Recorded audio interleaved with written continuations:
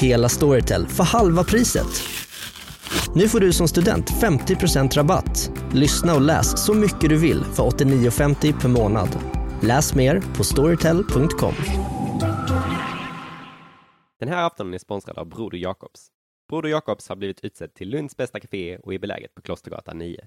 Gör som studentafton och införskaffa ert nybakade bröd och era rykande färska bullar. Ingen annanstans än hos Broder Jakobs.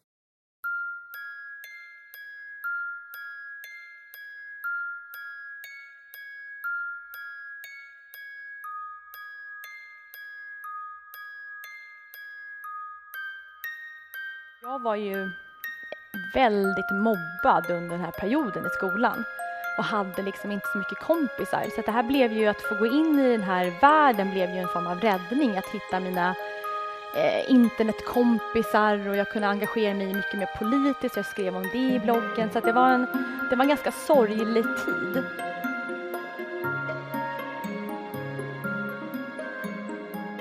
Marina heter jag och är förman för studentaftonutskottet. Vi är ett utskott som grundades redan 1905 här i Lund med syfte att värna om det fria ordet och vara ett oberoende forum för samtal och debatt. Några exempel på de gäster som har gästat oss genom åren är Edward Snowden, Ingmar Bergman, Monica Zetterlund, Jimi Hendrix, drottning Silvia och varje svensk statsminister sedan Per Albin Hansson och många, många fler. Ikväll välkomnar vi högaktuella Isabella Löwengrip. Hon är inbjuden till studentafton för att tala om livet som ung entreprenör, makthavare och banbrytande influencer. Samtalet på scen kommer att ledas av Kasper Törnblom som är tidigare Lundastudent och studentaftonförman. Numera så är han partner och byråchef på kommunikationsbyrån 500 i Stockholm. I vanlig ordning så inleder vi studentaftonen med en timmes modererat samtal och sen så kommer vi övergå till en traditionsenlig frågestund där alla ni i publiken får möjlighet att kunna ställa era frågor till Isabella. Så med det så uppmuntrar jag er att redan nu klura på frågor som ni vill ställa. Med denna introduktion så återstår det bara för mig att lämna över kvällens scen till våra kära gäster. Isabella Löwengrip och Kasper Törnblom. Vänligen ge dem en stor applåd. Hallå! Vad roligt att vara här. Jag har ju som sagt en historia med det här forumet. Har ju varit på den andra sidan väldigt många gånger. Så det är kul att få sitta i stolen, prata med dig. Du har haft en del för dig på sistone, får man väl säga. Men jag tänkte att vi skulle börja med när du hade en podd tidigare tillsammans med din nära vän, Sheila. Där du inför varje avsnitt skattade hur du mådde 1-10. Just det, precis. Det hur mår du nu? 10 varje vecka. Men jag är en 8 idag, vilket är väldigt bra. Det är inte ofta man går runt och är 8:or. Nej. Men jag är väldigt glad över att få vara här hos er och komma hit. Det är jag är väldigt ärad att få vara här. Kul att du är här. När var du en 10 senast? Förlåt? När var du en 10 senast? Oj, och det var faktiskt länge sedan. Det har varit en ganska tuff process när man har skrivit boken, så det har inte varit många 10. Nej, det ska vi komma in på. Jag tänkte börja med att fråga. I våras så gästade du söndagsintervjun om Martin McLean för andra gången. Vi pratade då om att du höll på att skriva en bok. Du sa ungefär då så: nu jäklar ska jag ta reda på vem jag är. Ja. Kanske lite sent i livet, tycker många. Lite tidigt i livet, kanske tycker många. Tidigt också, verkligen. Men har du kommit fram till vem du är? Jag tror man aldrig, alltså att säga när man är 31 år att man vet vem man är, det är ju lite att ta i kanske. Men jag har börjat lära känna mig själv mycket mer. Och jag har börjat lära känna mig vem jag är, som inte är dels min gamla karaktär Blondinbella och inte entreprenören Isabella Löwengrip, utan jag som Isabella. Och det krävdes en stor krasch för mig för att liksom börja gräva i vem jag är. Jag har inte vågat innan. Så nu vågar jag undersöka vem jag är. Och det är läskigt, men det är också ganska kul. Vad kul. Ja. Och läskigt. Jag tänker att vi ska gräva lite i det där lite senare. Men den 10 november så utkom du med din självbiografi, Isabella. Skulle från början vara en autofiktiv bok. Nej. Inte? Nej, den skulle vara en biografi på en gång, så det var missförstånd. Det var ett missförstånd helt enkelt. Det var andra som alltid tänker att du är en karaktär kanske. Jag tror det, att man hade en bild av att den skulle liksom vara lite påhittad. Men det var en biografi från första början. 10 november, ganska nyligen.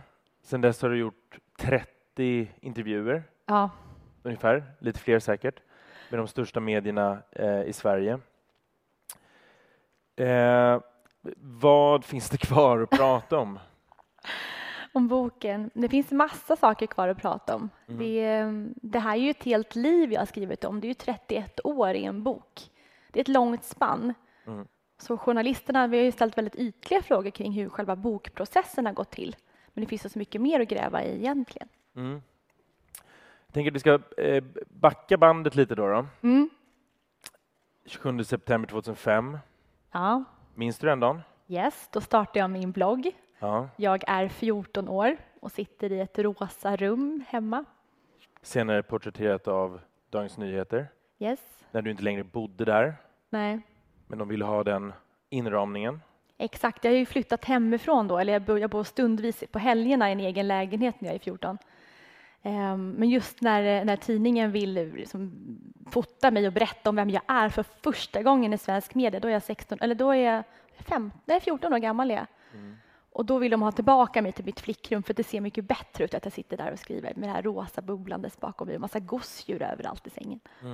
Men det var deras idé och inte din, tänker jag. Nej, men det var deras idé.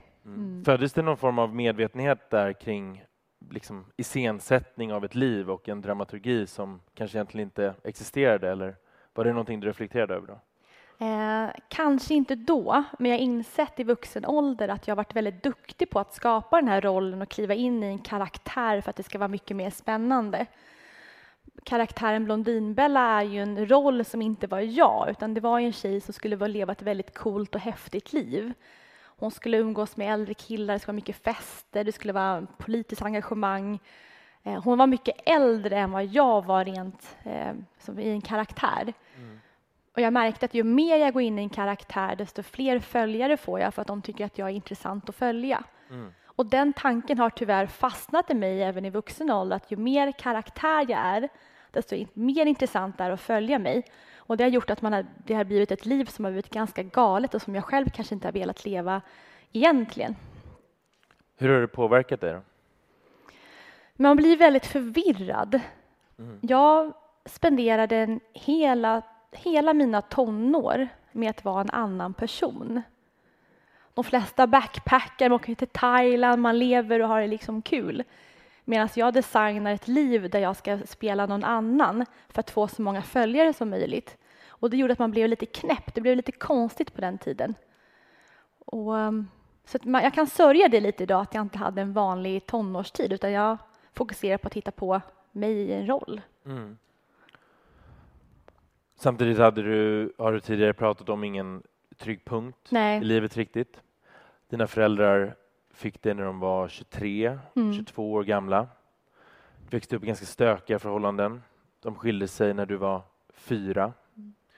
Hur tror du att den skilsmässan har påverkat dig? Jag tror eller det uppbrottet snarare precis. På familjer.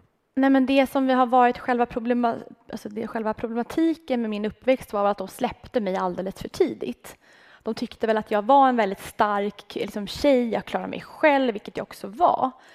Och då tyckte man att flytta hemifrån, sluta gymnasiet, flytta ihop med den äldre killen, det går bra, du klarar Isabella. Och det är väl lite det som man har varit lite besviken och arg över under åren, att varför fick man växa upp så snabbt? Men så kan man vända på det också och se att det skapar ju den här enorma drivkraften i att få klara sig själv. Så att jag går inte runt idag och är arg över det längre, utan jag kan känna mig inte tacksam, men jag har accepterat det. Och jag är tacksam över lite grann över att jag blev den jag blev. Har du varit arg över det? Ja, gud ja. Jag har varit enormt arg över att man har föräldrar som bara kastar ut en i vuxenlivet när man är väldigt ung, när man är 14 år. Jag extra jobbade på ett café i Gamla stan i Stockholm och jag sålde annonser på min blogg för att få ihop ekonomin så att jag kunde bo själv. Jag träffade en pojkvän alldeles för så tidigt som jag flyttade hem till. Det blev väldigt destruktivt. Ditt första blogginlägg. Ja. Välkommen till min blogg. Härligt. Ja. Det här är min blogg. Tycker du inte om det så stick härifrån. Det känns som att det var standardinlägget på bloggar på den tiden. Det fick 5 kommentarer. Jag kommer inte ihåg det här. Minns jag tydligt. Den första kommentaren, den löd så här. Stäng ner den. Ja. Vem var den här flickan som satt i sitt rosa skimrande rum, startade en blogg och det du möts av den första kommentaren är någon som börjar motarbeta dig? Ja, jag minns ju inte ens den här kommentaren så det säger ganska mycket om att det var ingenting som fastnade hos mig. Men jag var ju väldigt mobbad under den här perioden i skolan och hade liksom inte så mycket kompisar. Så att det här blev ju att få gå in i den här världen blev ju en form av räddning. Att hitta mina internetkompisar och jag kunde engagera mig mycket mer politiskt. Jag skrev om det i bloggen. Så att det var en ganska sorglig tid. Och då sökte man sig något annat och då sökte jag mig till den här bloggen. Det blev någon form av stöd, någon form av hem och liksom klicka sig in i varje dag. Men jag hade ju ingen aning om att den här Blondinbella-bloggen skulle kunna bli det här, att det har blivit så mycket idag, 17 år senare. Den lever liksom fortfarande och jag kommer säkert kunna blogga i 17 år till. Jag tycker att det är lika roligt. Ja, Dagny, still alive. Världens äldsta människa snart. Kan vara du en dag, vem vet. Du hade det svårt i skolan då. Du växte upp i Jakobsberg. Yes. Började vara real i högstadiet. Har beskrivit att du inte kände att du riktigt passade in. Nej, jag har alltid varit en udda figur. Alltid. Ja, men kanske extra där, eller? Du kom in i den klassen. Du skriver om din bok att du hade valt ut kläder. Dina manchesterbyxor. Ja, men det blev en klasskrock. HM-tröjan. Och så var det en annan kanske klasstillhörighet i stort i den här klassen och man brydde sig om andra saker. Verkligen. Man tänker inte på det här med klass när man är 12 år gammal. Och så kommer jag från en förort där det är väldigt stökigt. Det finns inte så mycket, ingen har så stora ekonomiska medel på samma sätt. Och sen flyttar min pappa för att han har lyckats starta ett företag och äntligen har han gjort sin klassresa och blivit jurist. Och så kommer man in i den här skolan och man märker att allt man har på sig är fel. Varenda resa man gör är fel, hur jag talar, hur jag är fel, vad jag röstar är fel. Röstade kanske inte så mycket på den tiden? Nej. Men det du tänkte rösta? Jag tänkte mig precis hur man såg kanske världen rent politiskt, de som var engagerade. Men det är just den här klasskrocken den var ganska jobbig att bli medveten om på den tiden. Och det gjorde väl att jag fick någon form av mindervärdeskomplex och tänkte att jag måste bli en av de här fina personerna. Och det var väl också en drivkraft med att tjäna pengar, att jag ville också bli en av de här rika, fina innerstadsborna. Samtidigt kokade kanske i politiken. Det finns ett nytt parti, verkligen inte nytt. Det finns ett gammalt parti som rebrandar sig ganska kraftigt får man väl säga, Moderaterna. Du hittar MUF i den här åldern. Du är 12 år. Var det liksom, hur kom det sig egentligen att det blev just MUF? Var det ett sätt att försöka närma dig dina nya klasskompisar eller var det för att du faktiskt kände att du bottnade liksom i den politiska riktningen? Jag kom ju från en familj som röstade rött och de var väldigt emot EMU, det här att vi skulle liksom få euro istället. Och sen när jag började min nya skola så går folk runt med pins där man säger ja till EMU, att man vill byta valuta. Och så blev jag direkt att men vänta, nu blev det någonting att folk röstar de tycker det är annorlunda här och då hakade jag liksom på för att få vara en del i den här identiteten. Men sen efter tiden i MUF, jag fick ju äntligen gå med när jag var 13, väldigt tidigt. Och då insåg jag att hur kul det är med politik, att få vara med och liksom få lära sig och tycka och tänka. Framförallt så var det väl att äntligen få träffa kompisar. Det var väl det som gjorde att jag trivdes där. Just det, människor som behandlade dig väl. Och ja, alla var lite nördiga i parti eller i ungdomsförbundet. Det är ju liksom inte de coola kanske som är med där när man är 13. Nej, så att det är de ledsna politikerna. Nej, men så jag trivdes bra i de här nördgängen. Jag kände mig hemma där. Ja. Jag har grävt lite i det där. Du vet jag liksom månad efter månad blir den personen i ungdomsförbundet som värvar flest nya medlemmar. Var kom det självförtroendet ifrån att vara kanske mobbad i skolan, inte känna en tydlig trygg punkt i familjen, men helt plötsligt i det sammanhanget, där kan du få folk att gå med i MUF? Ja, men jag är en sån här... Jag är ganska bra på att engagera människor. Och det är väl från att få in värva massa muffare in i partiet, så har jag väl varit duktig i det som ledare i vuxen ålder också. Att få med mig anställda att nu ska vi göra det här, vi ska mot det här målet, vi ska till USA, vi ska lyckas där. Och folk säger att ja, men vad kul, vi kör på. Så det är väl en styrka jag har. Men problemet med det är att man får väldigt mycket ja-sägare runt omkring som säger så här, men vad kul, du går med i MUF, eller vi stöttar dig, Isabella, med dina bolagsidéer. Men ingen vågar säga nej riktigt, och då kan det bli ganska tokigt. Det var ett ganska ovanligt sidointresse, kanske för en bloggtjej, som media gillar att kalla er, på den tiden i alla fall. Modebloggare? Ja, modetjejerna kallade de er. För det var det man skulle skriva om i stort, men det gjorde inte du. Nej, jag har aldrig haft koll på mode riktigt, så det var inte min grej. Politiken var ju min sak. Och varför tror du att just du lyckades då med din blogg om du inte skrev om det som alla andra skrev om?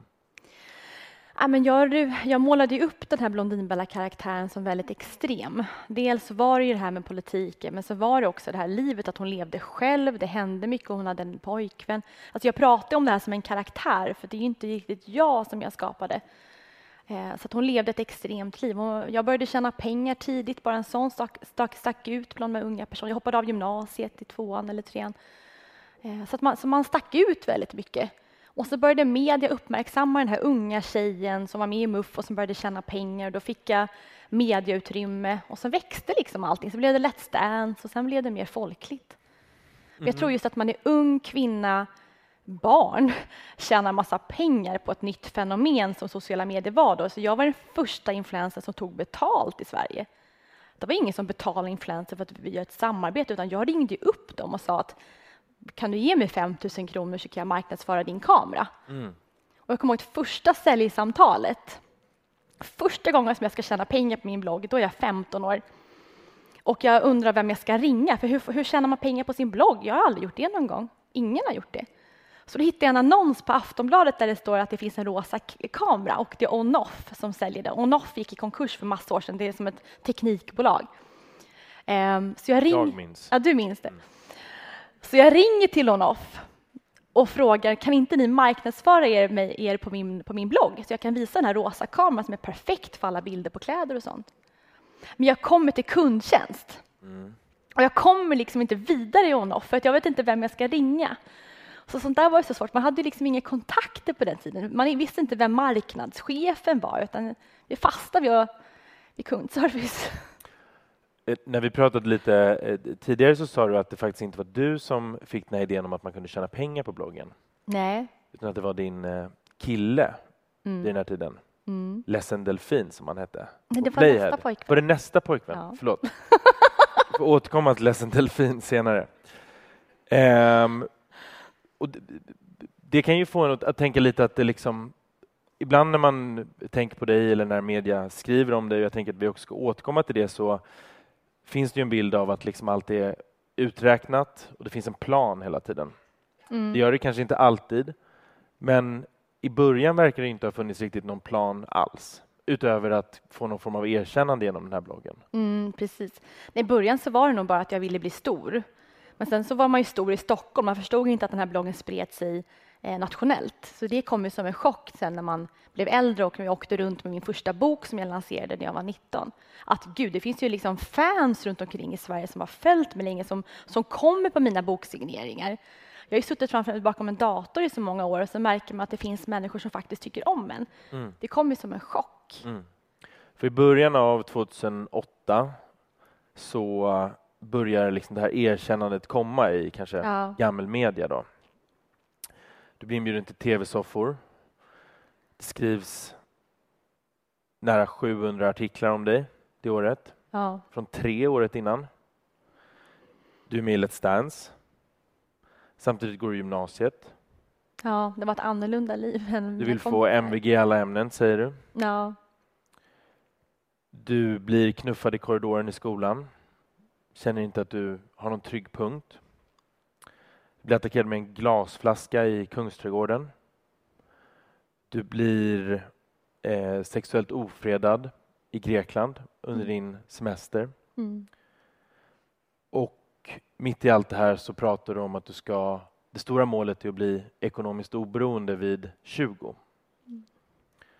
Och plötsligt sitter du då 17 år i ett rum på psykakuten och vill dö.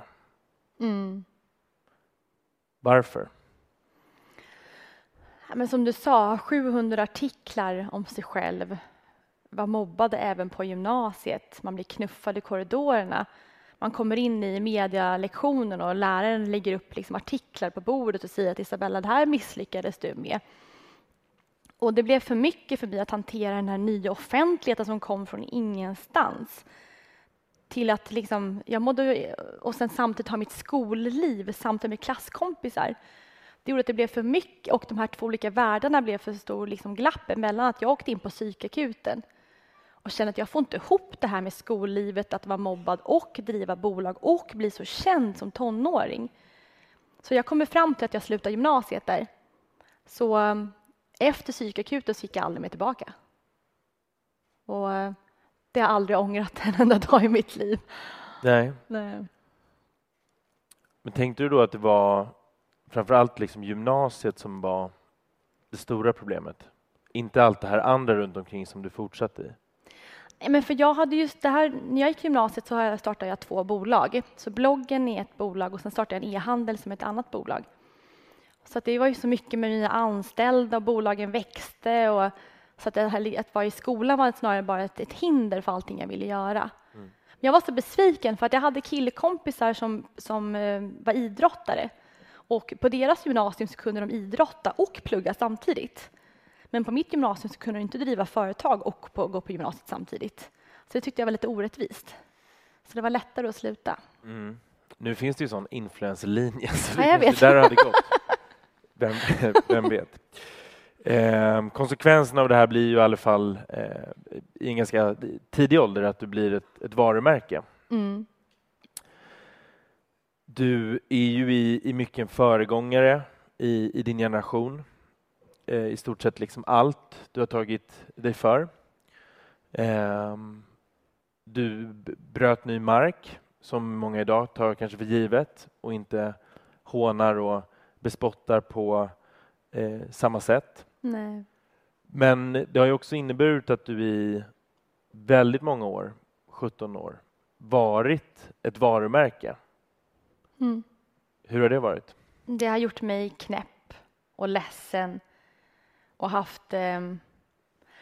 Det finns ju någonting det här med att många tar livet av sig, artister och rockstjärnor när de är 27. Och jag tror varför man gör det är för att de har blivit kända i sån tidig ålder. Att man har levt sitt artistliv i så många år. Att man orkar inte vid 27 års ålder leva det här livet mer för att man glömmer bort vem man själv är. Och jag var 1 eller 2 år äldre när jag hade samma tankar som de som hade gått bort vid 27 års ålder. Att jag inte orkade leva mer. Och den känslan kommer från precis samma sak. Att man har levt i en roll i så många år. Att man har glömt bort vem man är. Jag har ju aldrig lärt känna vem jag är för att jag gick in i min första roll som 14-åring. Så att jag har ju levt i den rollen och aldrig vetat vem jag är egentligen. Och hade min krasch inte kommit så hade jag dött. För att jag hade aldrig hittat mig själv och då hade jag inte orkat leva längre.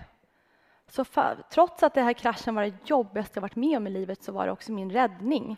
Det är därför som jag sitter här idag. Mm. Vi ska prata mer om din krasch lite senare. Men jag tänker att en fråga som kanske finns i många som blir lite motsägelsefullt är ju precis det här du säger att du mår så fruktansvärt dåligt. Du har sagt att offentligheten har ställt till det för dig väldigt mycket. I en frågestund som du hade på din Instagram för ett par dagar sedan. så sa du att det som skrivs om dig påverkar dig. När vi pratades vid innan den här intervjun så sa du att du hatar den uppmärksamhet egentligen som finns när det kommer löpsedlar och artiklar.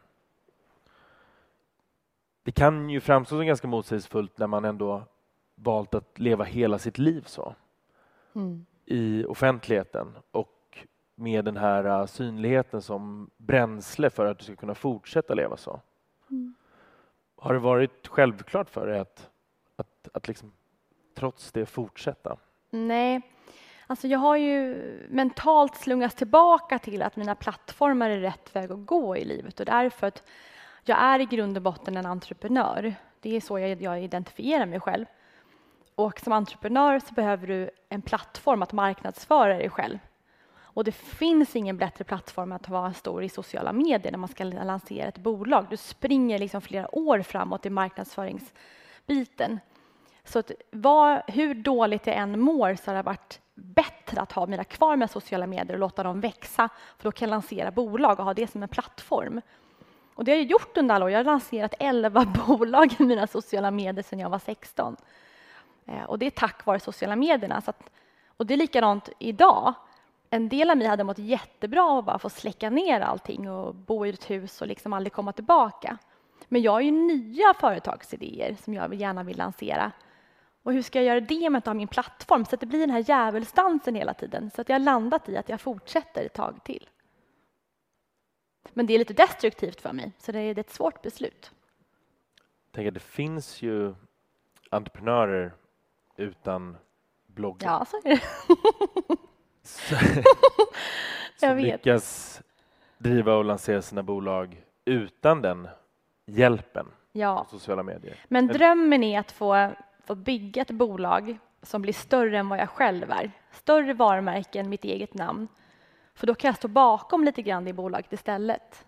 Så det har jag som mål. Är det nästa mål? Ja. I en intervju med Malin Ekman i Svenska Dagbladet 2018 säger du så här: jag har insett att jobbet är min största kärlek. Det var något som jag skämdes för förut. Idag är jag stolt. När jag jobbar för mycket, då tänker jag att jag är en förebild för mina barn. Ändå. De hade en mamma som kom från ett höghusområde och tog sitt bolag från 0 till 1 miljard på några år. Vad tänker du om det citatet idag? Nej, men idag... Det är tudelat, för att en del av mig är jättestolt som mamma att jag kan visa mina barn när de är äldre att det var här jag byggde upp. Det här kan vi göra tack vare att jag har jobbat mycket och att visa min drivkraft från dem. Samtidigt har jag varit borta från mina barn väldigt mycket. Innan kraschen så hade jag 4 olika nannies under 4 olika år. Och jag var väldigt sällan med dem. Och det smärtar oerhört idag när jag tänker på hur lite tid jag hade med dem. Och idag så är livet helt annorlunda. Idag så hämtar jag tidigt och vi är med varandra. Det finns ingen nannies i livet. Men å andra sidan, hur ska man göra som karriärskvinna? För att det finns liksom ingen val. Man måste jobba mycket. Driver man bolag? Det finns liksom inte så mycket alternativ. Så det är en jättekomplicerad fråga. Är det jobbigt att prata om tiden innan kraschen utan att hänvisa till livet efter kraschen? Ja, men det är det nog. Just för att jag ville försvara mig hela tiden. Varför saker och ting var på ett visst sätt och varför det är bättre nu. För att om man tittar på tiden innan kraschen så fanns det kanske en övertygelse i dig mer i allt du sa om att det var rätt väg och det här kommer hända och du lovade mycket. Ja, stora skulle hända drömmar. mycket på kort tid. Världens mäktigaste kvinna. Kort efter den här intervjun så blir du utsedd till näringslivets mäktigaste kvinna. Hur tror du att den utmärkelsen och liksom det tillkännagivandet påverkade dig? Ja, men jag var ju så stolt.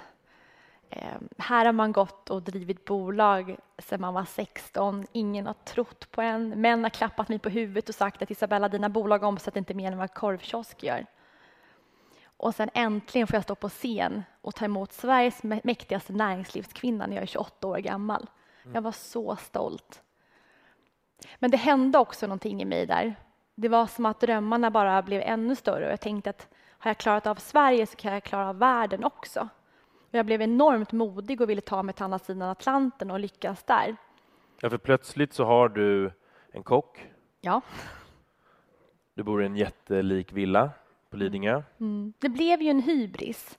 Och det blev som du säger, jag levde ett helt galet liksom miljardärsliv även fast jag inte var det.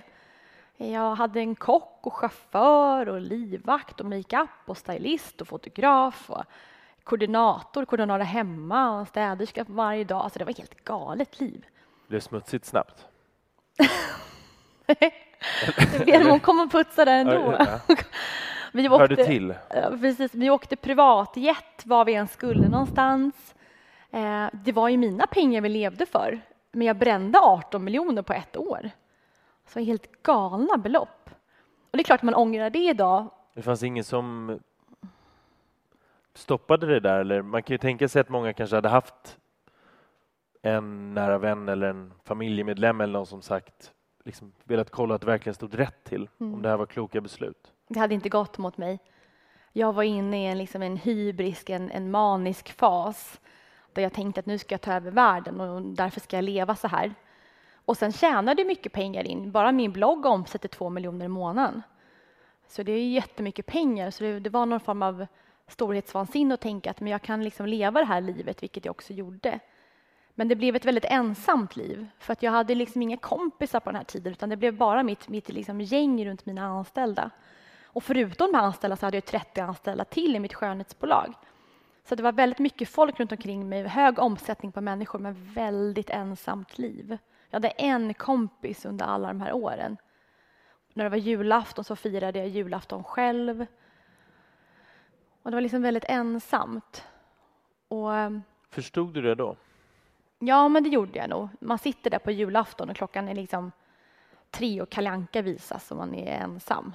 Den känns. Vad kände du då? Att ett misslyckande.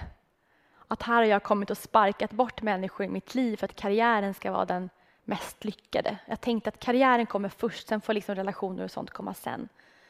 Och samtidigt ska du då, efter du känt så där ut i någon ny intervju och berätta om att det viktigaste i livet, det är karriären. Ja. Och att bli världens mäktigaste kvinna. Men det är ytterligare som vi pratade om innan, den här med rollen. Att här var den nya rollen, hon som tyckte att karriären var viktigast av allt. Och jag glömde bort mig själv här, alltså helt och hållet. Utan det var bara fokus in till USA, klara mig där, bygga bolag. Skönhetsmärket omsatte 100 miljoner, jag skulle upp till 250 miljoner. Jag var helt fokuserad på det. Jag hade en plan också för hur det skulle bli så. Men det blev bara ett ensamt tokigt liv mitt i alltihopa. Och jag mådde väldigt dåligt under den här perioden. Och idag så kan jag tycka att det var liksom inte värt det. Nej. Hur mycket pengar man än tjänar, hur mycket privatjets man kan åka. Man kan liksom inte jämföra det med de här relationerna man kan ha. Har man ett rikt liv med människor runt omkring sig så blir man betydligt lyckligare än att leva det här andra livet. Och det har jag insett nu när jag är 31 år. För det kan ju verka ganska självklart kanske för många. Ja, så kan det vara. Men inte för dig. Nej. Jag tänkte på det när jag läste din bok att känns som det fanns en liten ledtråd kanske till, ska vi inte lägga någon liksom skuld någonstans. Jag tänkte läsa ett par stycken som jag ändå reagerade över som känns som att de kanske påverkat dig. Det här är då 1996. Du säger så här: allt var en tävling för pappa. Eftersom han sålde på provision gällde det att sälja så mycket han kunde. Han pratade mycket om hur man tjänar pengar. Lite senare säger han: det är upp till dig, Isabella, vart du vill. Och det är du själv som måste ta dig dit. Om du blir entreprenör kommer ingen att se ner på dig eller bry sig om var du växte upp eller vilken klass du kommer ifrån. Kom ihåg det.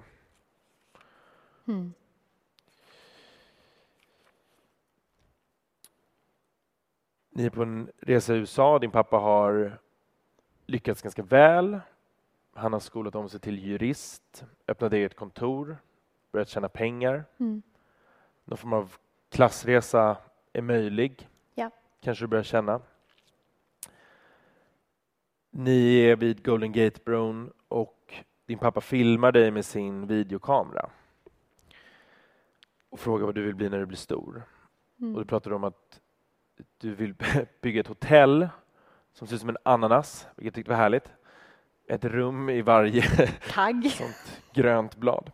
Och högst upp var en pool i det här gröna liksom, bladen. Just det.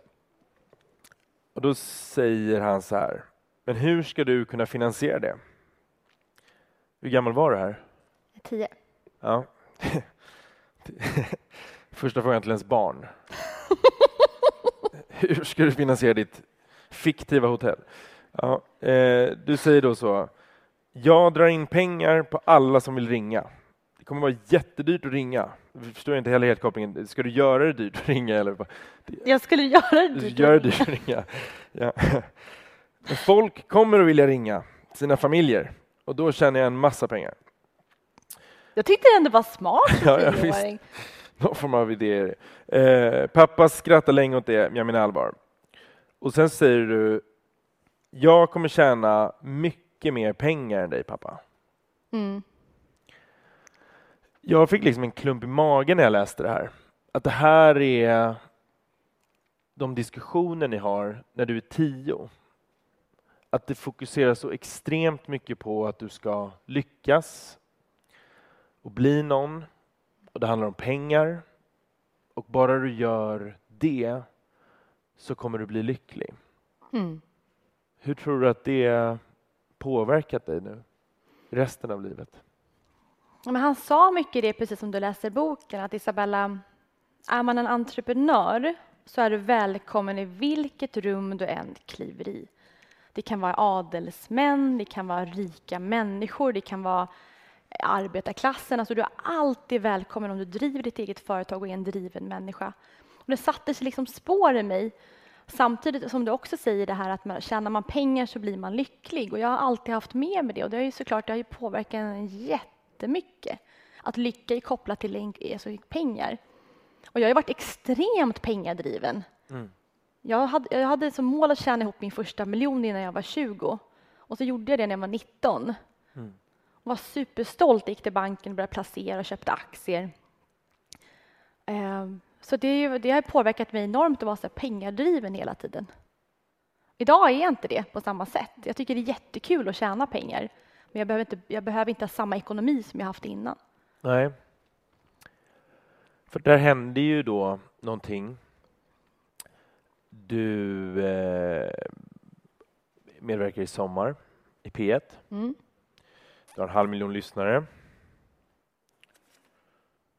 Du avslutar med att säga så här: jag säger med detta sommarprogram hej då till Sverige och vi får se om vi ses igen. Hej då. Hej då Sverige. Mm. Ja.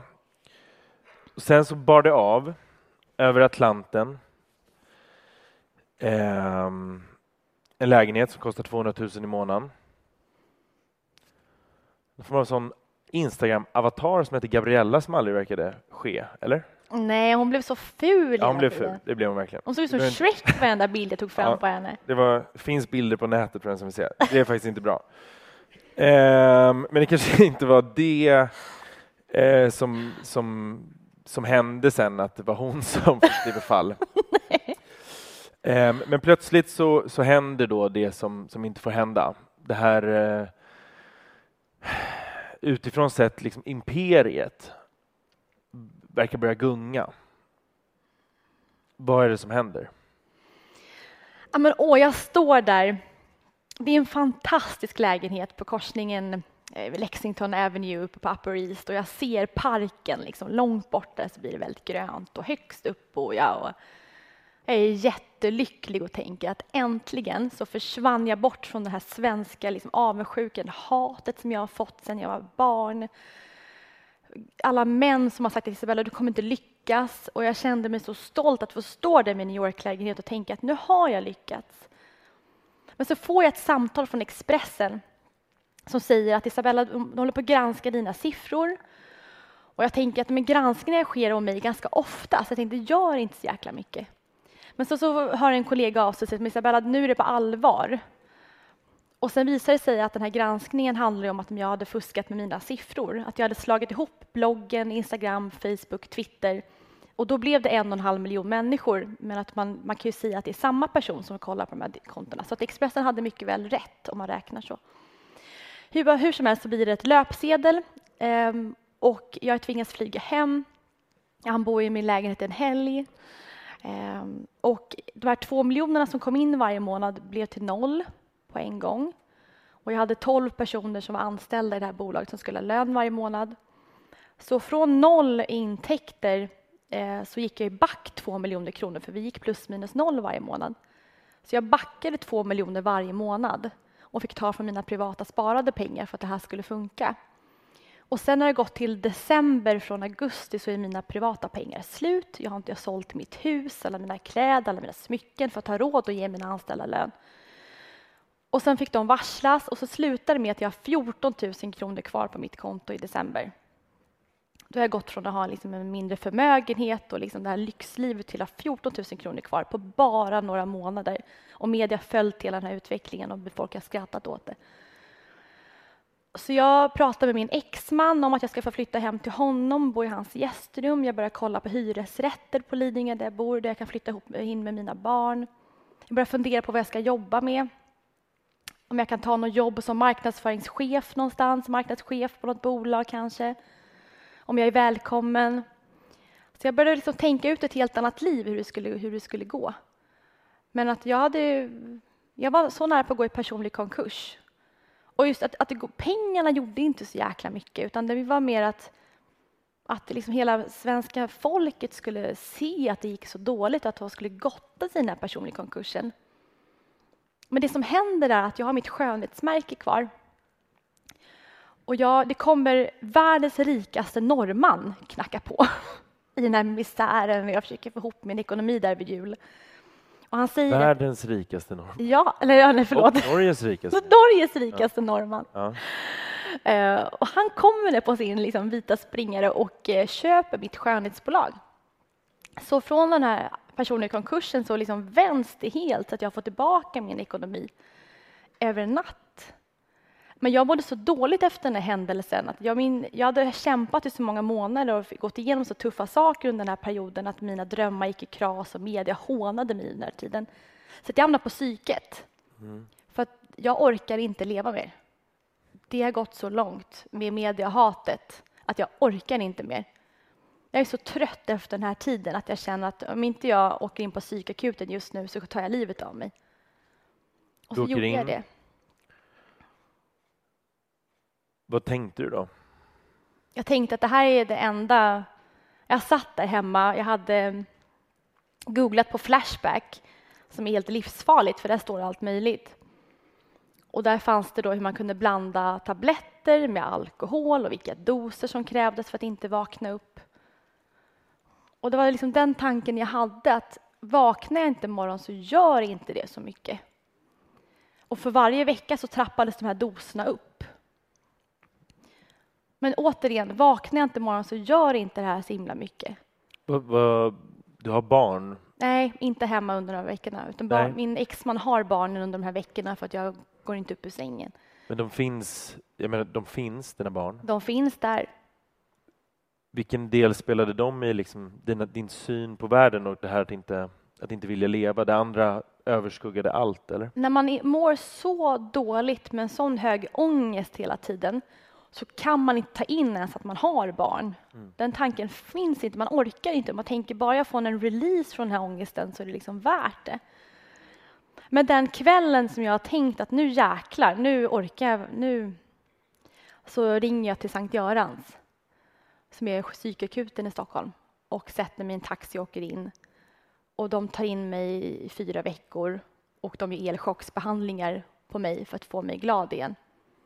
Var det ett självklart val att tacka ja till det? Jag tror inte jag hade någon val riktigt. Det var ett fritt beslut, men jag såg liksom ingen möjlighet hur det skulle kunna gå bort. För hade de släppt mig och jag hade fått åka tillbaka så hade det gått illa. Var du rädd? Ja, jag var jätterädd. Men de tog in mig och jag bodde där i 1 månad och det räddade mig. Hur var de 4 veckorna i liksom ensamhet, avskildhet, där du bara på något vis behövde ta hand om allt emotionellt bagage du samlat på dig under väldigt många år? Ja, de första veckorna så hallucinerade jag jättemycket. Det står i min journal att jag berättar för personal att jag måste med ett plan för jag ska till USA. Jag har massa möten där borta. Och jag ser stora spindlar som kommer ut från väggarna. Och jag tänker där och då, när det här sker, att nu har jag blivit knäpp. Nu har det blivit en Britney Spears. Nu saknas det bara att jag ska liksom raka av mitt hår. Att nu slog det över. Jag kommer aldrig mer komma tillbaka och bli en liksom normal person. Och det sörjde jag. Men bara en fråga där. Tänkte du så, bli en normal person? Du hade ju inte levt, var det du tänkte på eller tänkte du på, jag kommer aldrig lyckas? Nej, jag kommer aldrig bli en normal människa igen. En som kan tänka klart. Och det kommer bli den här knäppisen någonstans som det har slagit över för. Men så gick det någon vecka efter elchocksbehandlingen och jag inser att nu slutar hallucinationerna. Jag är normal, jag kan ha en normal dialog med mina liksom, folk som ringer mig. Och läkarna sa att Isabella, du är inte knäpp. Det här var bara en väldigt traumatisk fas i ditt liv och nu börjar det bli bättre. Och det var jag tacksam över. Att inte vara en knäpp liksom, förälder. Det hade varit fruktansvärt. Och för de som inte känner till elchocksbehandling eller ECT, vad är det? Man gör man startar om hjärnan helt enkelt med att det ger en epileptiska anfall.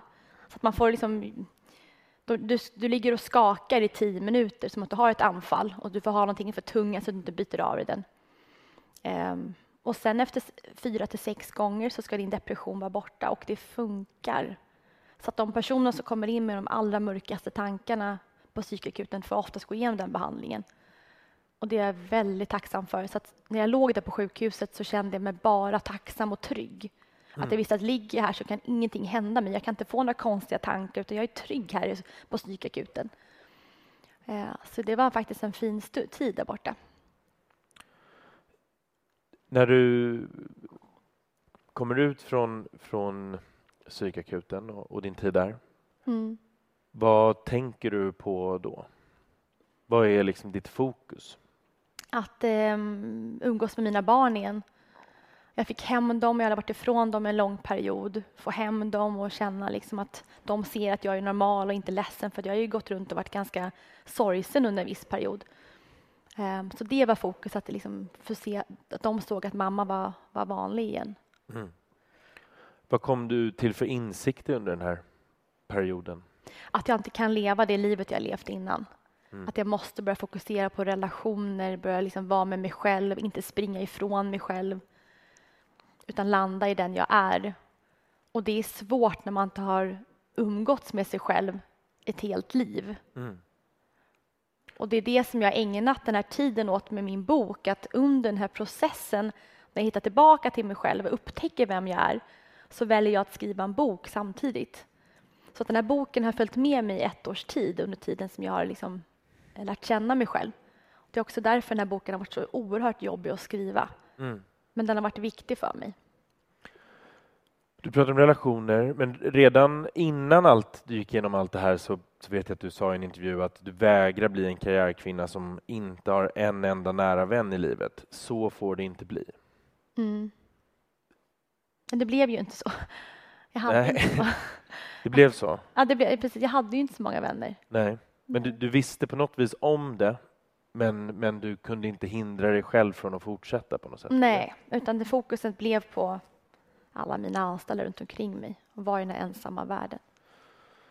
När vi pratade innan så sa du att du funderade lite så på vad gör en lycklig? Är det relationer eller är det karriär? Kände du så? Det kändes inte självklart för dig. Och så sa du att jag vänder mig gärna då till forskning för att titta på om relationer gör en lycklig. Ja. Vad hittade du? Jag är väldigt statistikstyrd och måste liksom läsa rapporter. Och då stod det i en av de här studierna att, och det är så klyschigt, men att relationer gör oss lyckliga mer än vad ekonomin till en viss nivå gör oss lyckliga. Men relationer är det som gör oss lyckliga. Och efter det så var det bara, ja okej, då fokuserar jag på mina relationer. Just det. Det är ju klyschigt, men kanske för att det är självklart för de flesta. För dig var det ju uppenbarligen inte klyschigt. Det var ju någon form av insikt.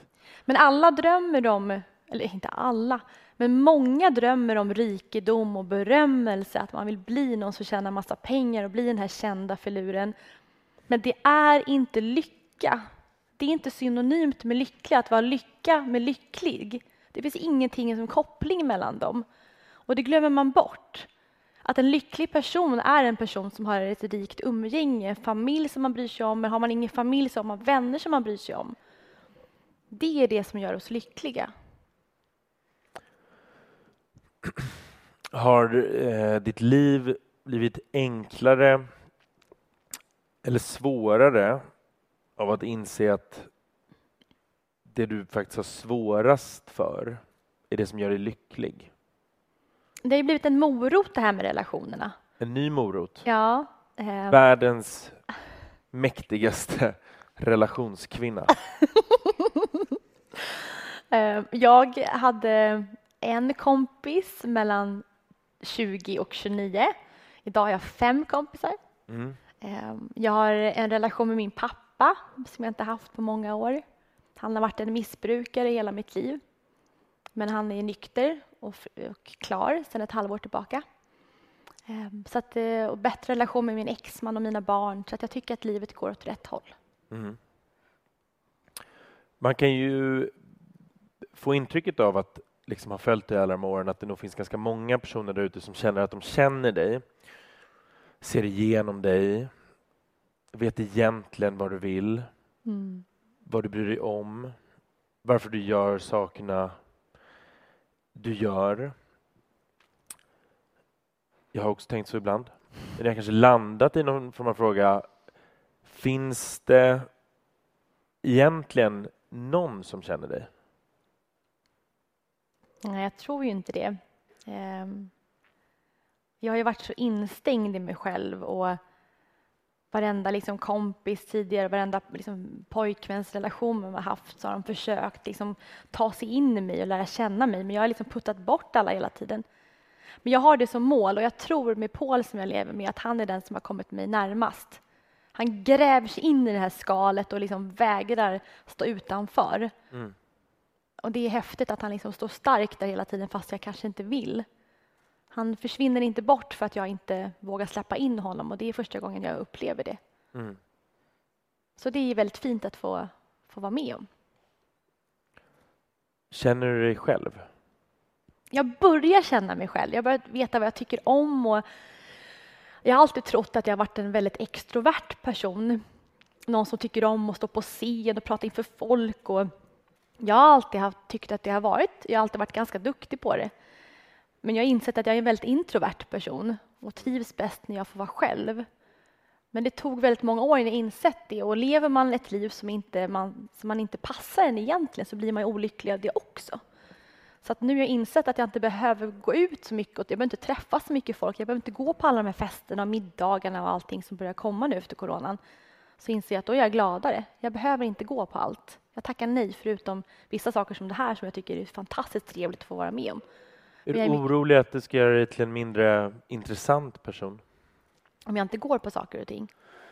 Ja, om man tittar på varför du startade din blogg och så vidare så var ju det för att leva det här livet som inte fanns. Jag förstår. Som du levt i väldigt många år och kanske som det i alla fall har varit vad dina följare förväntar sig av dig. Mm.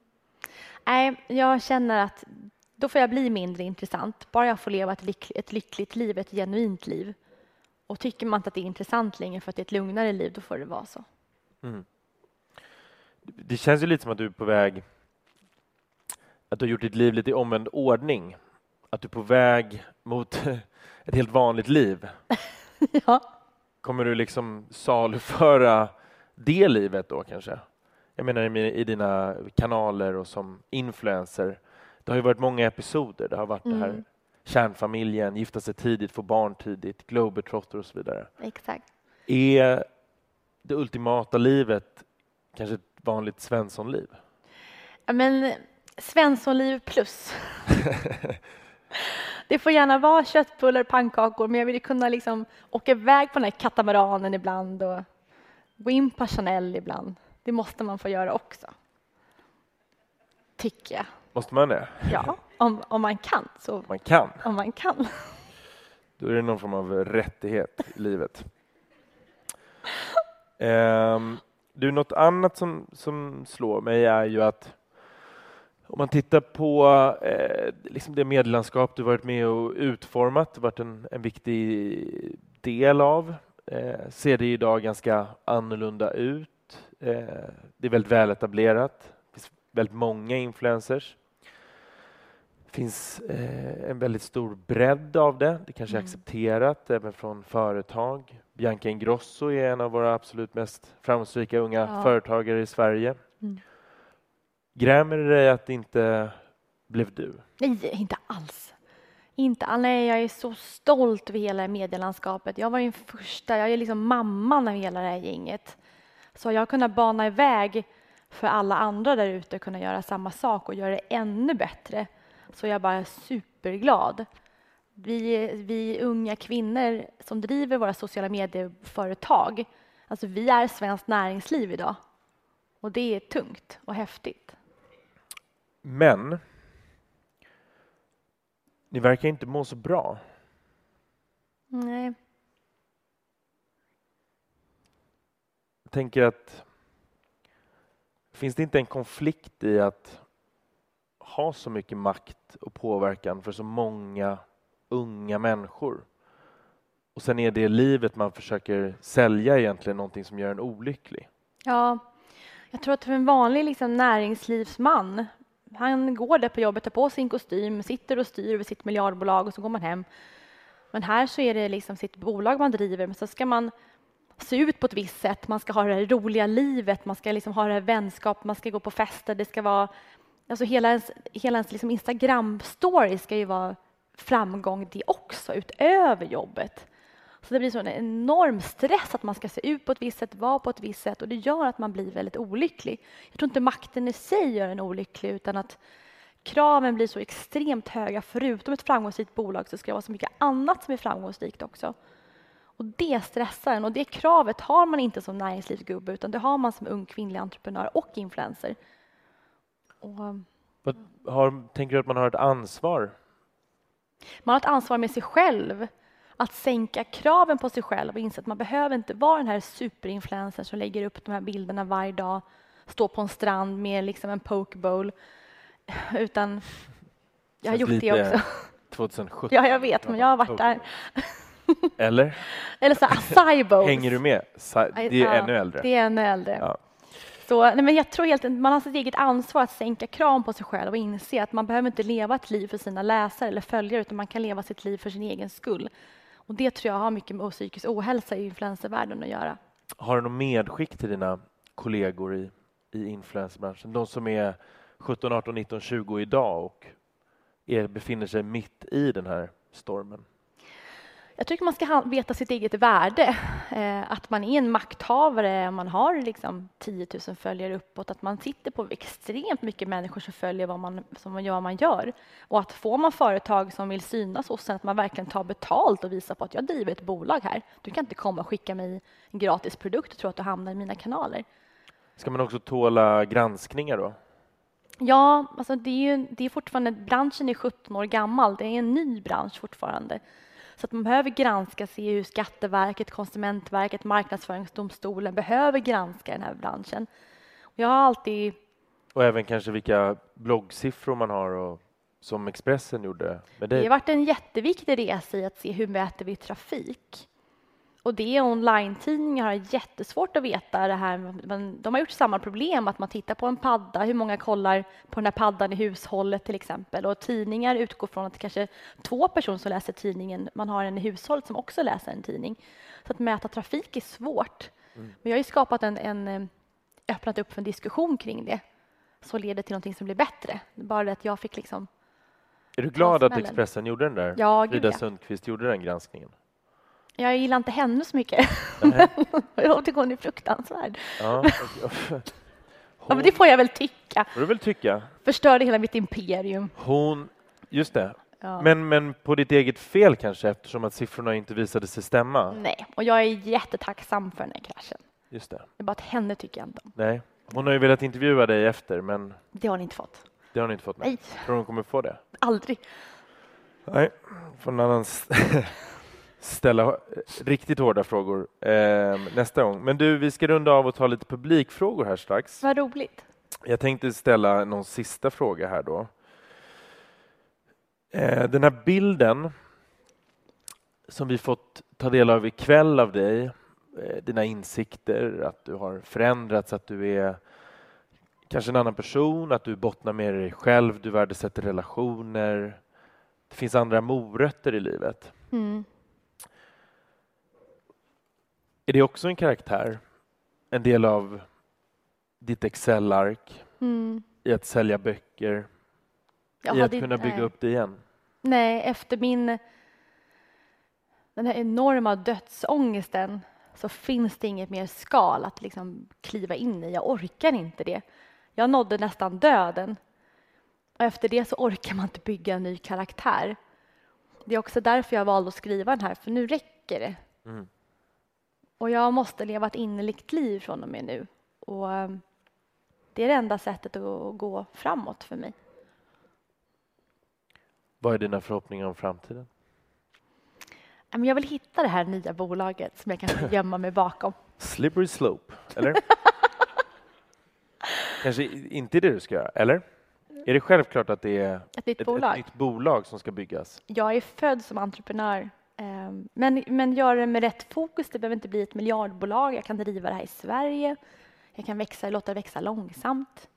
Det kan bara vara ett företag och inte 10 företag. Just det. Så att bygga det långsamt. Men jag drömmer om att få hitta mitt nya skönhetsbolag igen och bygga upp en liknande resa. Ja. Fast långsamt. Vill du att vi påminner dig lite i framtiden? Att absolut. Knacka på axeln och ta det lite lugnt. Och yes. Vi rings om ett år igen. Just det. Du, stort tack för att jag fått prata med dig. Tack.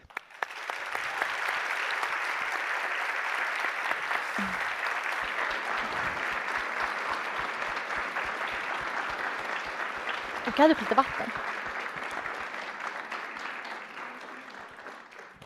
Det slog mig också att vi väl törstig. Ja. Vi hade så trevligt. Eller var så intressant framförallt. Då ska vi ta lite publikfrågor. Eftersom jag höll på med studentafton i 3 år. Jag är hård. Är det inte. Men man ställer en fråga brukar vara en jättebra grundregel och inte en lång utläggning. Men det finns någon form av mickar som skickas runt. Och alla frågor är välkomna. Hur svåra som helst. Ja. Kritiska. Eller bara trevliga och glada. Ska vi se om vi har några händer. Ja. Hej, Elias Nilsson heter jag. Jag vill börja med att tacka för en väldigt underhållande och väldigt bra afton här. Du är ju idag 31 år gammal. Och du har berättat om dels om framgångar som folk bara kan drömma om och dels om motgångar som är hårresande. Om 30 år när du är 61, hur skulle du vilja leva då? 61? Gud vad svårt. Nej men jag drömmer om det här rika relationslivet. Att få ha barnbarn. Och barnbarn vill jag ha. Leva till liksom ett lyckligt liksom, giftermål. Kanske flera bolag om jag får. Titta på dig Kasper. Just det. Ska sätta stopp för. Jag vill gärna tillbaka till USA. Jag älskar New York. Jag vill till Schweiz också. Jag håller på att titta på ett utlandsboende i Lausanne nu. Där jag kan bo varannan vecka. Eller inte ibland, men ibland när jag trivs och vill komma bort lite grann. Så ett rikt socialt liv och stabila bolag. Jag ska aldrig sitta i styrelser. Det tycker jag är fruktansvärt tråkigt. Alltså alla drömmer om styrelseposter, men det är sjukt tråkigt. Gör inte det? Usch. Det är mycket ansvar. Ja, det är bara ansvar. Och så går långsamt och nej. Exakt. Seniora rådgivare ska ni bli. Ska vi se om vi har några fler frågor. Där. Ja. Hej, Alice heter jag. Tack för ett väldigt trevligt samtal. Jag tänkte på det här som du pratar mycket om med att Du har växt upp och lite känt, eller i ditt blogg, Blondinbella, blir den här rollen. Och medievärlden ser väldigt annorlunda ut nu på olika sociala kanaler. Ni nämnde Bianca Ingrosso innan tidigare. Men någonting som det pratas mycket om i media är ju att det också är någon typ av rollspel. Där man målar upp man vill få en perfekt bild. Och det är lite så influenceryrket ser ut. Vi har alla gått med på det. Tror du att det finns en möjlighet att kunna vara influencer utan att måla upp någon slags perfektion eller att spela en roll? Kan man vara helt genuint sig själv om man är influencer? Jag tror det är som vilket arbete som helst. Man kommer till sin arbetsplats, man är sig själv så mycket som det går, men det är ändå någon form av polerad bild. När man står där i köket på en arbetsplats och snackar med sina kollegor så du berättar om vart du ska göra jul, men du berättar inte om att du bråkar med din man och dina barn innan du kom. Så det är lite samma jämförelse, att du kliver in i en jobbroll varje dag och det gör man för att skydda sig själv. Sen frågan är hur mycket av den rollen är, men lite grann tror jag bara är sunt. Tror du att alla följare förstår den liksom, maktbalansen mellan följare och influencer på något sätt, att man måste acceptera att det här inte är i verkligheten? Jag tror att absolut att man förstår att det är en väldigt polerad värld, men att man sväljer det verkligen. Tyvärr så glömmer man bort att de här influencerna lägger upp liksom 5 minuter av 24 timmar och det blir väldigt fint på de bilderna. Och det är då man börjar jämföra sig hela tiden och tycker att ens eget liv är väldigt dåligt. Så man måste påminna sig själv om det som följer, att det är en väldigt liten bild som man får se av någonting som är mycket större än så. Just det. Vilken influencer har bäst liv, tror du? Oj, jag vet inte. Ska vi inte spekulera i det? Där hade vi en till fråga. Jag vet inte om någon har en mick, då får ni börja prata. Där uppe. Hello. Oj, gud vad högt det var. Jag ser inte riktigt. Ja. Under den gröna skiten. Här är jag. Ja, hej. Ja, hej, mitt namn är Nella. Jag tänkte höra lite. Du har tidigare berättat om att du har haft ätstörningsproblematik. Hur ser det ut i dagsläget? Precis. Nej, men jag fick min första. Jag blev ätstörd när jag var 12. Och det var för att jag hade en mamma som var väldigt på mig och henne själv kring just vikt. Men sen så blev det värre när jag var med i Let's Dance och då var jag 17. För då var det väldigt mycket krav på mig att man skulle se ut på ett visst sätt och jag kände de här kraven utifrån, att man skulle dansa runt i en magtröja inför 1 miljon människor. Och då blev det väldigt galet kring att jag inte skulle äta någonting för att jag skulle gå ner i vikt, och sen så har det resulterat i att det varit ett liv som har varit antingen självsvält eller hetsätning. Och sen har det varit i faser hela livet, så att jag har pendlat 15 kilo upp i vikt under alla de här åren. Och jag skrev in mig på en klinik i mars i år. Så jag håller på att lära mig hur jag kan leva ett liv som inte är så idag. Så att jag har väldigt hårda regler kring alla mellanmål och hur man ska äta. Man lär sig hur portionerna ska se ut och att det är okej att äta en lussebulle i jul och sådär. Så att jag äter som man ska äta, men hjärnspökena är kvar. Och de kommer jag nog få leva med ett bra tag. Men det kom fram en följare för ett tag sedan. Jag hade en boksignering. Hon kom fram till mig så sa hon så här: Isabella, det går att bli av med det. Du kan bli frisk. Och det betydde väldigt mycket för mig att hon sa det.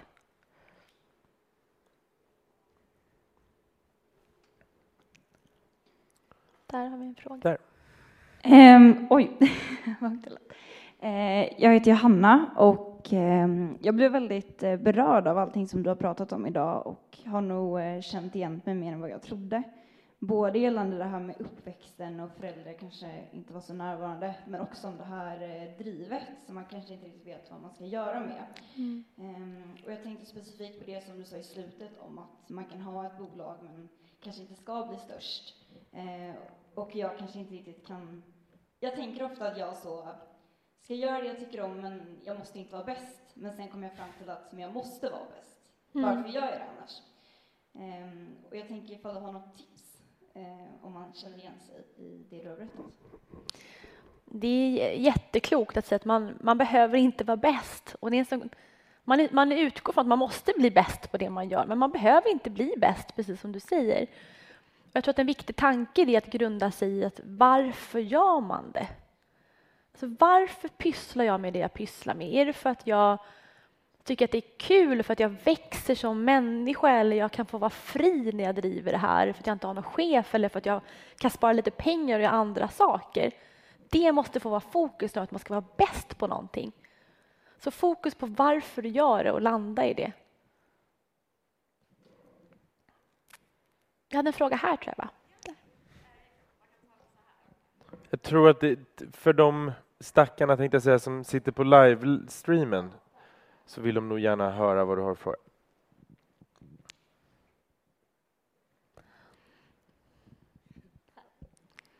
Så. Tack så jättemycket för en väldigt trevlig kväll, och jag blev väldigt också berörd liksom, som tidigare fråga. Men jag tänkte lite på det med typ att vi har pratat mycket om typ så här roller, karaktärer, och att nej, men då var jag inte mig själv, och typ så här, men nu är jag på ett annat sätt och nu har jag hittat mig själv på ett djupare plan. Och så tänker jag också så här, typ, tror du att du kommer typ hittar man sig själv någonsin liksom? Alltså det tänker jag, för att många kanske är som är lite yngre, liksom, jag är runt 20-årsåldern liksom. Alltså tänker också mycket så, vad kommer man någonsin hitta det så här, men gud, detta är verkligen jag. Det här är liksom, men om du förstår vad jag menar. Absolut. Kommer komma till en punkt i ditt liv och bara, gud, det här är så jag i alla plan liksom. Det är ingen karaktär överhuvudtaget. Om du fattar. Ja, jag fattar. Nej, man hittar ju aldrig sig själv till 100%. Men det man kan göra är att man kan fundera på vad man tycker om och vad som gör en glad. Man kommer väldigt långt på det och veta att de här sakerna, de här människorna, det här projekten, det här gör mig glad. Och när man fortsätter och gräver i det som gör en glad, så mår man också bättre. Och då tror jag att man kommer lite närmare sig själv i alla fall. Tack så mycket. Tack. Vi har någon fråga längst bak också. Ja. Där. Hej, tack så jättemycket för kvällens samtal. Superintressant och inspirerande. Jag tänkte fråga dig, du har talat mycket om din ADHD som en superkraft. Och jag tänkte fråga, finns det någonstans du känner att det här drivet och allt det här positiva som ADHD ger faktiskt är ett hinder för dig? Och hur tacklar du då din ADHD liksom i vardagen? Jag fick ju min ADHD-diagnos när jag var 22. Sen efter min stund på psykakuten så utreder man mig och inser att jag är bipolär. Så jag har inte en ADHD, vad man säger längre, utan jag är bipolär idag. Jag har alltid varit. Men det finns ju superkrafter i det också. Den här skoven och de här manierna jag haft under de här åren har gjort att jag har startat de här 11 bolagen. Jag tror inte jag hade drivit ett 100 miljoners kronor bolag om jag inte hade haft ett mani där och då att jag måste lyckas. Så det är ju en styrka. Men sen blir det också en enorm svaghet eller en svaghet, det blir enormt problematiskt när du går ner från den här manin och går ner i det här djupet. Så, men man kan absolut hitta sina styrkor i vilken diagnos den är. Man måste bara veta, det måste vara på rätt ställe för att kunna låta att det blir en styrka. Måste det vara en superkraft då? Nej, det behöver inte vara en superkraft. Men jag tror att alla diagnoser som finns där ute, jag tror att det finns en superkraft i alla dem. Man ska inte känna att nu fick jag den här diagnosen och nu blir inte jag lika bra som alla andra. Utan tvärtom, att är man på rätt plats med sin diagnos så kan det bli väldigt, väldigt bra. Och det får man inte glömma. Det finns kanske en viss risk i att det liksom är två extremer på något sätt. Antingen ska det vara väldigt dåligt eller så ska det vara en superkraft. Jag tänker man ska hela tiden sträva då mot något som kanske blir ouppnåeligt i sig själv också. Ja. Även om det såklart finns många bra sätt att liksom hantera en diagnos på som ger de styrkor du säger. Absolut. Nej, men jag tror ju på att man ska äta medicin om man mår dåligt över det. Vilket jag gör idag. Och jag upplever att man mår bättre. Men jag tycker att man ska ändå veta det. För det kom oftast, när jag var yngre så kom det oftast väldigt många barn till mig. Alltså 15-åringar plus som sa, Isabella, jag också har ADHD. Det var så viktigt för mig att säga det till dem. Att du har en superkraft i det här. Du måste veta om det. Så att man inte tror något annat. Vad tänker du idag om att det inte var ADHD? Jag tänker att det var synd att man inte fångade upp mig i tid. För då hade det inte blivit lika mycket depressioner i mitt liv som jag har fått liksom gå igenom. Mm. Men å andra sidan så hade jag inte haft min karriär heller, så att jag ångrar ändå inte. Nej. Nu fick jag egentligen svar på lite av det jag tänkte fråga. Här är jag. Där var du. Hej. Jag såg ni letar efter mig. Men min fråga är, du var ju väldigt långt ner på botten, vad jag förstår det som, efter den här kraschen. Har du några men från det? Tycker du att det är liksom något psykiskt men efter det? Och också, är du rädd för att komma tillbaka till samma igen? Och hur hanterar du i så fall sån rädsla? Jag har inte samma tro på mig själv längre. Och den är jobbig, tycker jag. Att jag vet att jag vill starta ett nytt bolag, men jag litar inte riktigt på att jag kommer klara det. Jag skulle aldrig någonsin yppa och säga att jag ska liksom bli Sveriges mäktigaste, världens mäktigaste, aldrig i livet. Och jag är rädd för att om jag ens startar ett bolag kommer det ens bli en succé eller inte. Det kanske går liksom verkligen dåligt. Så det är väl ett men utifrån det traumat, att jag inte tror på mig själv på samma sätt. Men jag hoppas att det är någonting som kommer att bli bättre med åren, att det kommer tillbaka, det här modet. För modet är någonting som jag har levt på och varit min liksom, drivkraft. Så att den borde komma tillbaka. Hej, jag heter Antonia. Och först tack så mycket att du kom och för att du vågar vara så genuin. Jag tycker verkligen att det lyser igenom. Men jag har också funderat på det priset som du ändå har fått betala för att kunna åstadkomma alla de här grejerna. Det var ett otroligt högt pris. Och det är flera andra som också har behövt betala sådana här höga priser för att komma framåt. Du nämner själv Britney Spears och även Bianca har kommit på tal. Så då har jag funderat på, tror du själv att du skulle kunna ha åstadkommit samma sak under den här perioden till ett lägre pris? Och del 2 då, om man är 14 år och startar en blogg idag, tror du att klimatet är annorlunda mot hur det var när du startade?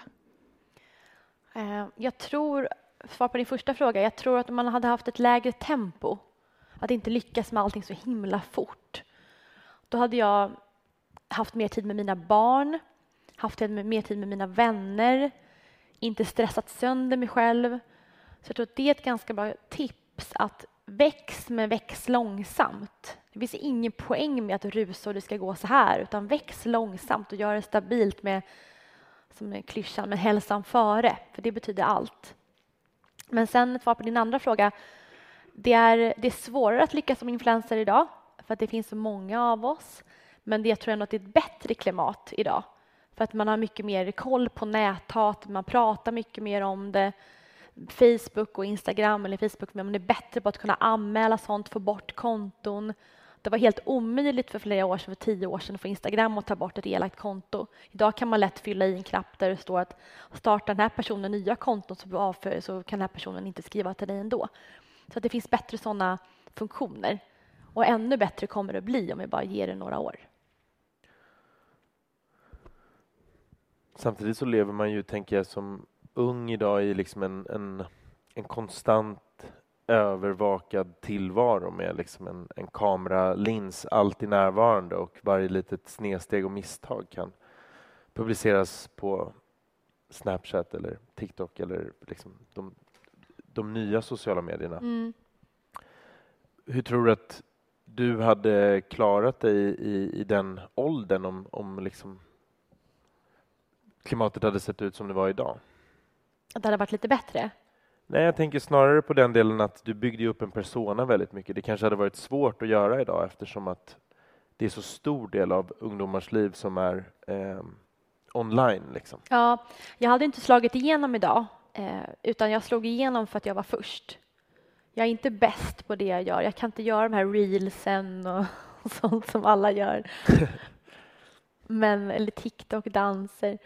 Men jag var först, och det var det som gjorde att jag blev störst tidigt.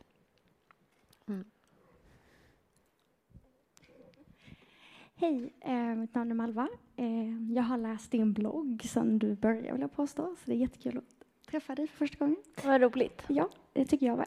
Nej, men du har varit mycket en förebild och man har följt dig genom alla år, 10 år eller vad det är. Vad häftigt, tack. Ja, jag tror det är många här inne som har gjort det. Jag minns att jag läste ett inlägg som provocerade mig jättemycket. Eller jättemycket, men om feminism. För att just som jag sa, att jag har upplevt att du är en väldigt stor förebild för mig och väldigt många andra, och jag ser verkligen dig som en feminist. Så undrar jag hur du ser på det idag. Skulle du inte identifiera dig själv som feminist då? Har du ändrat syn på vad feminist innebär för dig? Liksom? Precis. Självklart är jag det. Det finns liksom ingen snack om saken. Men under mina tonår så var jag nog att jag inte ville liksom hamna i någon fack på något sätt. Jag visste inte så riktigt vad det begreppet innebar heller. Idag så är det jätteviktigt att man ska, liksom, allting ska vara lika mellan män och kvinnor och att man ska ha samma möjlighet att lyckas, ha samma möjlighet att tjäna lika mycket pengar och sånt. Jag ser mig själv som en bra feminist för att jag banar vägen för andra kvinnor att våga göra samma sak. Och är väldigt noga med min son, att han blir liksom en feminist också när han växer upp. Paul är feminist, så att vi lever i ett feministiskt samhälle hemma. Ja. Jag tänker om klimatkrisen. Nej. Vill du prata om den? Ja, vi har väldigt lite tid och egentligen publiken som ska med. Vill du säga något kort? Jag tar så många strider i mitt liv så att jag tänker att jag väljer att pausa lite den här striden. Ja. Jag gör så gott jag kan minus mina resor.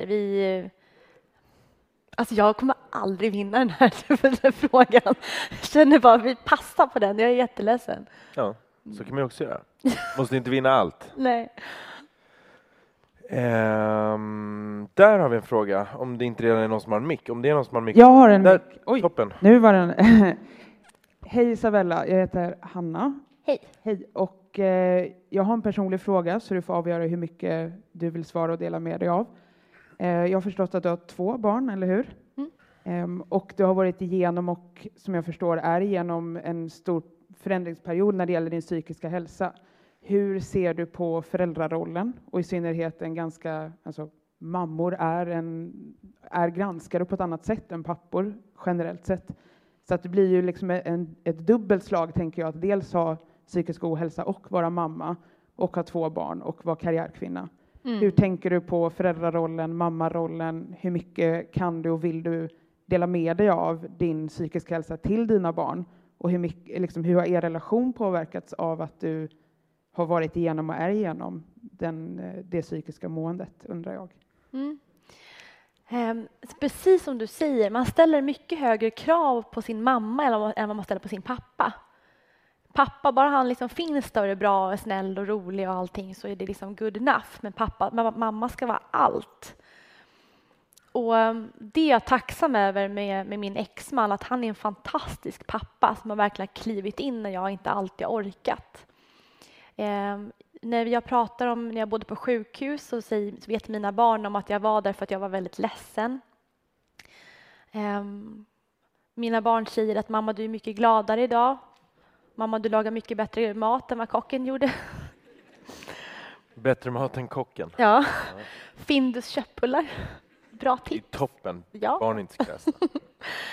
Så med mammarollen, jag har varit ganska öppen med dem, så mycket öppen som man kan vara till en 6- och 8-åring. Att jag tror att det är jätteviktigt att lära sina barn att man har känslor. Jag tror det farligaste man kan göra mot sina barn är att trycka ner känslor. Så att när de är ledsna, de är arga, så tar jag det på allvar. Och när jag är ledsen, jag är arg, så får de ta det på allvar också. Fast på ett helt annat sätt mot ett barn. Att det är på ett mildare nivå. Så att jag tror att det är viktigt att man vågar prata om hur man mår med sina barn också. Men ändå vara den här ansvarstagande föräldern som ändå ska vara en stark individ bredvid.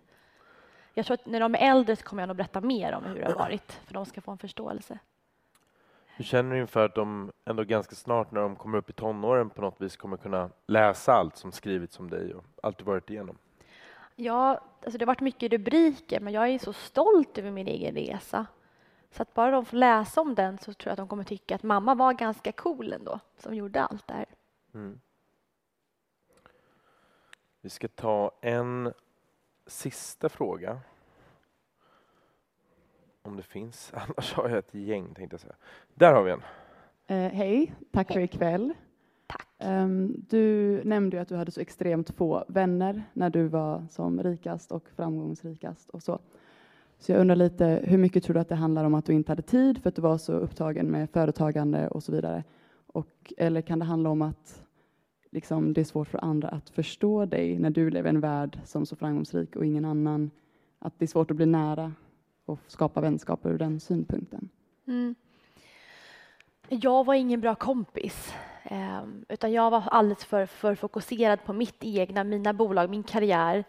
Så att när människor runt omkring mig behövde mig, gick igenom kriser eller de fyllde 30 eller då liksom de hände stora saker i deras liv, så var jag inte där. Och det gjorde att man tappar vänner runt omkring sig. Så jag skulle säga att det berodde, svar på din fråga så var att jag skötte mig inte. Och det har jag fått sona för under det här livet. Men idag så är det bättre med mina vännerrelationer och det är jag jättetacksam över. En sista fråga som jag tänker nu i Magdalena Andersson blev vald till statsminister idag. Sveriges, det var idag. Jättehäftigt. Det var en lång dag. Sveriges första kvinnliga statsminister. Otroligt. Ja, helt otroligt. Vad röstar du på i nästa val?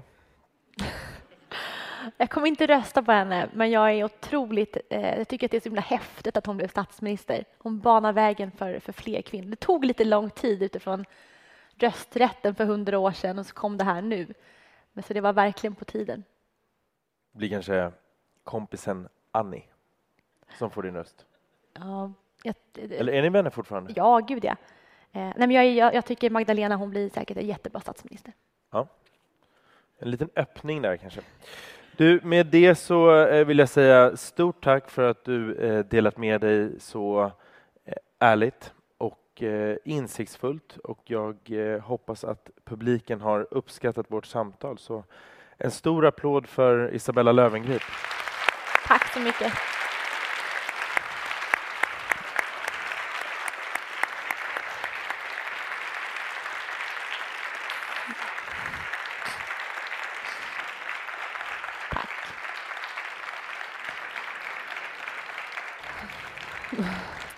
Jag tänker att vi ska kanske resa på oss för att Madina, eller vill du att vi sitter? Nej, men ni bestämmer själva. Jag tänkte också säga stort tack verkligen till er båda för att ni kom hit och förverkligade den här kvällen med oss. Tack. Innan vi avrundar för kvällen så har vi i studentaftonutskottet en sista fråga till er. Och det är en fråga som vi alltid ställer till våra gäster som kommer hit. Vi undrar om ni har en drömgäst som ni önskar att vi bjuder in hit till studentafton. Och vem det då skulle vara naturligtvis. Låt oss börja med dig, Isabella. Men alltså, jag har bara en person som jag kan svara. Och det är Agneta Fältskog. Jabba. Hon måste ju få komma hit. Hon har inte varit här, va? Jag tror inte det. Nej, jag tror inte då är det dags. Men du har fått höra att du är lik henne. Ibland, när hon var yngre. Men det har inte med den av anledningen att göra. Jag tycker bara hon verkar en fantastiskt häftig person. Så ett tips. Mycket bra tips. Väldigt aktuellt också. Vad sa du? Väldigt aktuellt.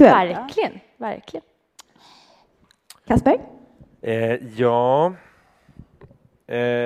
Alltså, jag tänker väl att det blir en person som jag kanske försökte få hit i 3 år men aldrig riktigt lyckades med. Och nu har ni eventuellt väldigt lite tid på er, men jag skulle ju väldigt gärna se att biskopen Desmond Tutu från Sydafrika kom. Så att, ja, det är väl sista versen kanske för den mannen som levt ett otroligt liv. Men det hade ju varit kul ifall han kommer förbi här innan, tycker jag. Spännande gäst. Ja. Får vi försöka se till att ordna. Avslutningsvis ett jättestort tack till er publiken. Stort tack för att ni kom hit ikväll och delade den här kvällen med oss. Vill ni ta del av fler studentaftnar så äger nästa rum redan nu på lördag. Och det blir en gourmetafton på temat julbordet och gästerna är inga mindre än Lotta Löwengrip från Historieätarna och Mischa Billing, känd från bland annat Mästerkocken. Det finns fortfarande biljetter tillgängliga och jag uppmuntrar er att klicka in på våra sociala medier på Instagram, Twitter och Facebook. Där kan ni även ta del av tidigare aftnar, poddsläpp och med mera. Jag vill även notera att Isabellas bok kommer att säljas i foajén precis när ni kommer ut från salongen. Och hon själv kommer alldeles strax komma upp och signera. Det går även bra om han har med sig sin befintliga bok. Ni får gärna stanna kvar lite på era platser en kort stund, för vi ska bara försöka traska dit.